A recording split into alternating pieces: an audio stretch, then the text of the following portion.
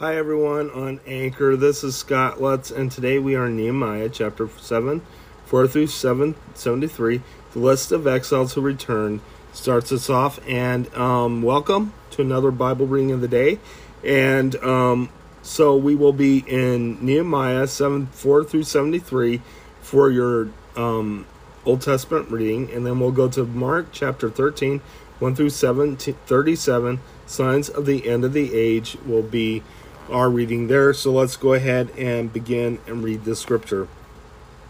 The list of the exiles who returned. Now the city was large and spacious, but there were few people in it, and the houses had not yet been rebuilt.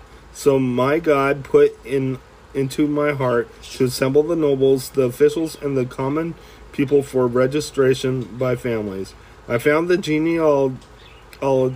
genealogical records of those who had been the first to return. This is what I found written there.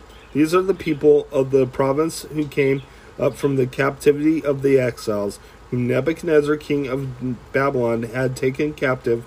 They returned to Jerusalem and Judah, each to his own town, in company with Zerubbabel, Jeshua, Nehemiah, Azariah, Ramah, Nahamani, Mordecai, Bilshan, Mitzpereth, Bigvai, Nahum, and Benaiah. The list of the men of Israel. The descendants of Parash, 2,172. Of Shephatiah, 372. Of Era, 652. Of Pahath Moab, through the line of Jeshua and Joab, 2,818. Of Elam, 1,254. Of Zatu, 845. Of Zekai, 760. Of Benui, 648. And Bebai, 628. Of Azgad, 2,322. Of Adonikam, 667. Of Bigvai, 2,667. Of Adon, 655. Of Adar, through Hezekiah, 98. Of Hashbam, 328.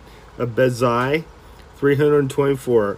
Of Haraph, 112. Of Gibeon, 95. The men of Bethlehem at Netophah, 188. Of Anathoth, 128. Of Beth Azmaveth, 42. Of Kereth, Jearim, Kepharim, and Baroth, 743. Of Ramah and Geba, 621. Of Michmash, 122. Of Bethel and Ai, 123. Of the other Nebo, 52. Of the other Elam, 1,254. Of Haram, 320. Of Jericho, 354. Of Lod, Hadad, and Ano, 721. And Sanaa, 3,930. The priests, descendants of Jediah, through the family of Jeshua, 973. Of Immer, 1,052. Of Pashur, 1,247. Of Haram, 1,017. The Levites, descendants of Jeshua, through Kadmiel, through the line of Hadavah, 74. The singers, the descendants of Asaph, 148. The gatekeepers, the descendants of Shalom, Adar, Talmon, Akub, Hattai, and Shobai, 138. The temple servants, the sons of Ziha, Hesapha, Tobath, Karas, Saya, Padan, Lebanah, Hagedba, Shalmai, Hanan, Gidel, Gehar, Ra, Rezin, Nekoda, Hazem, Uzzah, Pasia, Bessa, Meneum, Nephusim, Babbuk, Hakupha, Har, Bezluth, Beheda, Harsha, Barkos, Sisera, Tema, Neza, and Hatipha. The sons of the servants of Solomon, the sons of Sotai, Zaphareth, Perida, Jala, Darkon, Kidiel, Shephetah, Hatil, Pechereth, Hozebiam, and Ammon. This temple servants and his descendants of the servants of Solomon, 392. The following came up from the towns of Tel Melah, Tel Harsha, Karub, Adon, and Immer. But they could not show that their families were descended from Israel. The descendants of Tola, Tobiah, and Nekoda, 642. And from among the priests, the descendants of Habiah, Hakaz, and Berzali, a man who had married a daughter of Bezali, the Gileadite, was called by that name. They searched for their family records, but they could not find them, and so they excluded from the priesthood as unclean. The governor therefore ordered them not to eat any of the most sacred food until there should be a priest ministering with the Urim and the Thummim. The whole company numbered 42,360, besides their 737 menservants and maidservants, and they also had 245 men and women singers. There were 736 horses, 245 mules, 435 camels, and 6,720 donkeys. Some of the heads of the family contributed to the work. The governor gave to the treasury 1,000 drachmas of gold, 50 bowls, and 530 garments for priests. Some of the heads of the families gave to the treasury for the work 20,000 drachmas of gold and 2,200 minas of silver. The total given by the rest of the people were 20,000 drachmas of gold, 2,000 minas and silver, and 67 garments for priests. The priests, the Levites, the gatekeepers, the singers, and the temple servants, along with certain of the people and the rest of the Israelites, settled in their own towns. Ezra reads the law. When the 7th month came and the Israelites had settled in their towns, we will continue with the story tomorrow. Let's go ahead and head to your New Testament reading.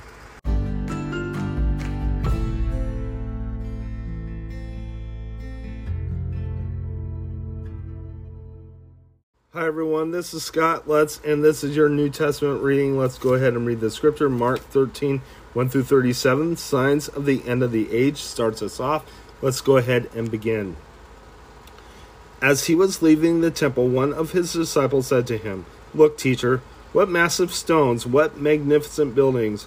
Do you see all these great buildings?"